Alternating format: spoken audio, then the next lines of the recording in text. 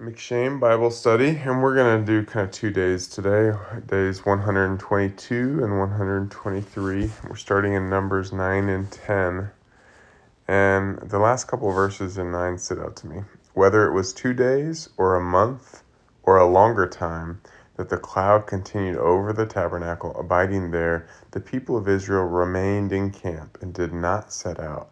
But when it lifted, they set out. At the command of the Lord, they camped, and at the command of the Lord, they set out. They kept the charge of the Lord at the command of the Lord by Moses. So you see, God was training them to depend on Him, to get rid. They probably had a lot of expectations, right? God is moving them out. He's done a lot of signs and wonders. He's given them this law. They probably had all kinds of expectations about what this should look like. Right? We've even seen this in The Chosen. We've been watching. They've been showing all the disciples of Jesus had all these expectations about what's supposed to happen next, right? Well, that happens in our own lives where we expect, okay, God's moving, something's happening, and then we start making expectations about what God should do next in our lives or in the world around us, right? We see here that God was training them to simply rest in Him, to depend on Him, to trust in Him, and to get rid of their own expectations for what happens next. You see that?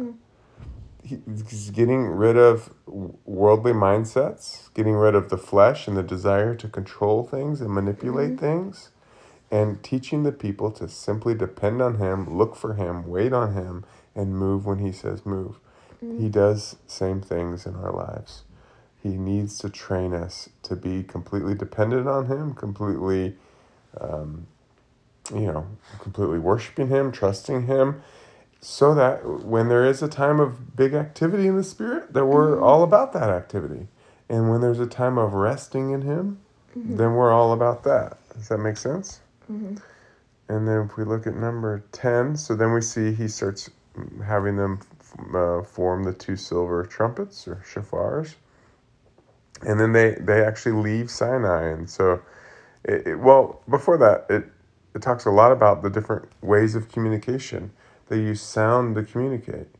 Our own words are that same communication, right? And we're sending a sound out. There's actually a lot of power in that. When God first spoke and created the word, He did it through speaking, right? And we're created in His image. We must be mindful of the words that we speak, because there's power of both blessing and cursing, either towards ourselves or to others in those words. And so that's a picture of those things. And then they tell us the order of all the people as they set out, who's leading each tribe, and the order that they move in as the Ark of the Covenant and the presence of God actually moves before them. I like the last couple of verses. And whenever the ark set out, Moses said, "Arise, O Lord, and let your enemies be scattered, and let those who hate you flee before you." And when it rested, he said, "Return, O Lord, to the 10,000 thousands of Israel." I don't have much to say about it. I just kind of like it. He had this ritual of just a blessing. Like, Lord, we depend on you. We wait on you. We follow you. And Lord, you are our all-powerful. Anyone that's against your ways, scatter them. And Lord, be with us. Next, we're doing Psalm 45 to 47. And 45, I liked, I highlighted quite a few verses. 6 and 7, your throne, O God, is forever and ever. The scepter of your kingdom is a scepter of uprightness. You have loved righteousness and hated wickedness. Therefore, God, your God, has anointed you with the oil of gladness beyond your companions. So we see the scepter. The scepter is a symbol of the power of a king, right? But we see his scepter is specifically points to righteousness, right? So I think that's kind of powerful, because we see this symbol of the Lord's scepter often in Scripture. And it always has significant meaning. And it talks about His righteousness, His right way in life. and his blessing that comes from this right way. And then 13 to the end says, all glorious is the princess in her chamber with robes interwoven with gold. So if the king's wife is, his bride, it starts as a princess and then becomes a wife, right? Many colored robes. So that is kind of a picture of the many of us who make up this bride of Christ, right?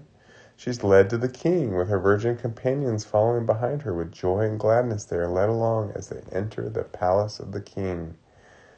There's nothing more joyful than entering into union, oneness with God, right? And then 16 says, in place of your father shall be your son. So this talks about the family culture that God is about building, right? He wants there have been many people that have had an incredible oneness with God throughout history. Obviously, Jesus being the epitome of that, but there have been many, many people throughout history who've had this amazing one-on-one relationship with God, and that's good. But what God's plan has always been, and what he's going to do throughout our lifetimes, is he's going to create a family of God, a culture that is separate from the world, but is not just sort of hiding from the world, but is actually having the life and the ways, the righteousness of God poured into us so that there becomes a community and more are trained up in this way. So it says, in place of your father shall be your sons. There starts to become a family culture of God amongst his people, right? You will make them princes in all the earth. I will cause your name to be remembered in all generations. Therefore, nations will praise you forever and ever. So, Christ will be glorified through his people throughout the earth, right? He will raise us up as princes. He wants us to be priests and kings, right? Order of Melchizedek we've been talking about.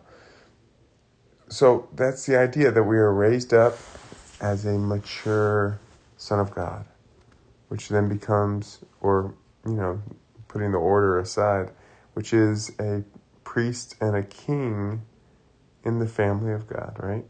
So that God's authority is exercised in the world. That's the kingly anointing. That God is made known to the world. That's the priestly anointing, right? Okay, and then Psalm 46. I looked at 4 through 7. There is a river whose streams make glad the city of God, the holy habitation of the Most High. And we just talked about there's a new Jerusalem, a new city of God. We see, we're going to talk about that in Hebrews soon, and when we get to Revelation, we'll see a picture again of this city, and it's the people of God, containing the full glory of God, the wisdom, the love, the truth of God. 5, God is in the midst of her. She shall not be moved. God will help her when morning dawns. So, morning dawning, there's a new day. And God himself is in us and with us. Now, there's also stuff going on outside that, right? 6, the nations rage, the kingdoms totter. He utters his voice, the earth melts. So there's difficulty out there. But the Lord of hosts is with us. The God of Jacob is our fortress. And then he ends, and he's kind of quoting David, 10, be still and know that I am God. I will be exalted among the nations. I will be exalted in the earth. What did we just talk about in Numbers? Like learning, when is it a time? I felt like we've been in a season of this, of just resting in the Lord. Being, for me personally, being just full of joy and peace. The Lord is good and we are his. And so we need to learn to abide in him in that way, right? Okay, 47, verse 5, God has gone up with a shout, the Lord with the sound of a trumpet. I just pointed this out because, for one, in Numbers, we saw they just made these 2 trumpets and they were communicating with these things. We often blow a shofar for, special occasions or weekly Sabbath. And the Lord is in it. We know one of the 7 major holidays is about blowing of trumpets, right? So just That's the only thing I wanted to point out there. And then we are finishing Song of Solomon today, chapters 7 and 8. 7 verse 12 says, "Let us go out early to the vineyards and see whether the vines have budded, whether the grape blossoms have opened, and the pomegranates are in bloom. There I will give you my love." So this is kind of interesting. Again, if we see this as Christ in his church, or his Christ in his bride, and the work and the family culture that he's doing, we talked about abiding in him. We talked about, worshiping him, looking in him, following him. But he actually has work for us to do. And so what do? They go out together and they look at the vineyard. We know that motif is common in Scripture of God's people, the people being a vineyard or a garden. And that once we come up into union with him, we come into some level of maturity with him, that then he begins to use us to help others come into him, right? This is tending his garden. And so we see them tending this garden together. It's the work it's not just us running off doing our own thing because it seems godly. It's us following him, abiding in him, doing the work we see him doing. Remember, Jesus said, "I only do what I see my Father doing. I don't do anything else," right? Mm-hmm. It's the same for us. we don't try to get busy doing stuff that seems really good because the spirit of religion or the way people we know think that, oh, he must be godly. Look at all this godly stuff he's doing. We're not living for any of those reasons. We abide in the Lord and do what we see the Father doing. And then, as we mature and it's ready, he will provide us this work, especially set aside for us, which is the tending of his garden or his vineyard. And then the last chapter 8, I love this verse, 6. "Set me as a seal upon your heart, as a seal upon your arm, for love is as strong as death. Jealousy is fierce as the grave. Its flashes are flashes of fire, the very flame of the Lord." So saying, mark me, right? You have a seal on your arm that represents, I belong to this king, or I belong to this person. And this seal shows everyone can see just by looking at me, I belong to him. And so she's saying, let me be, let me be clearly yours to everyone. And that this love is as strong as death, right? It's just you and me, Lord, forever, and there can be nothing that gets in the way of that, right? All right, we are finishing up in Hebrews 7 and 8. And 7 just continues on with this theme of the order of Melchizedek, and it's probably the chapter most thick with that topic. And he talks about, Melchizedek. You remember when he showed up to Abraham, mm-hmm. He kind of pops into the story and pops out. And so the writer of Hebrews is saying, look, this is a big deal. Abraham honored Melchizedek, paid a tithe to Melchizedek. There's something more here than you understand. And we can look, first of all, his name means king of righteousness. And he's king of Salem. And Salem is another word for peace, right? Shalom is the Hebrew version. I guess Salem is the Jebusite version. Today, Arabic language is a highly spoken language in the world, and their version is Salam. They're all kind of related languages. And so verse 3 says, "He is without father or mother or genealogy, having neither beginning of days nor end of life, but resembling the Son of God, he continues a priest forever." So we see this picture. Some people think this was Jesus. I don't know. The Lord's never shown me that. It doesn't really matter, other than we see a picture. All these stories, they were impactful in the people's lives, but they are preserved for us as Scripture to be so much more than that, right? Mm-hmm. So we can see there's a picture of something that touches our lives, right? Mm-hmm.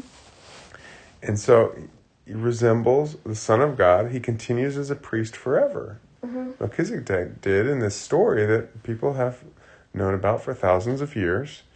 And so he's a picture of Jesus to come, certainly, right? And verse 16 says, who has become a priest, not on the basis of a legal requirement concerning bodily descent, but by the power of an indestructible life. So we see God has done something far greater than the Levitical order. A priesthood that you could be you could be someone who's just all about yourself, totally selfish.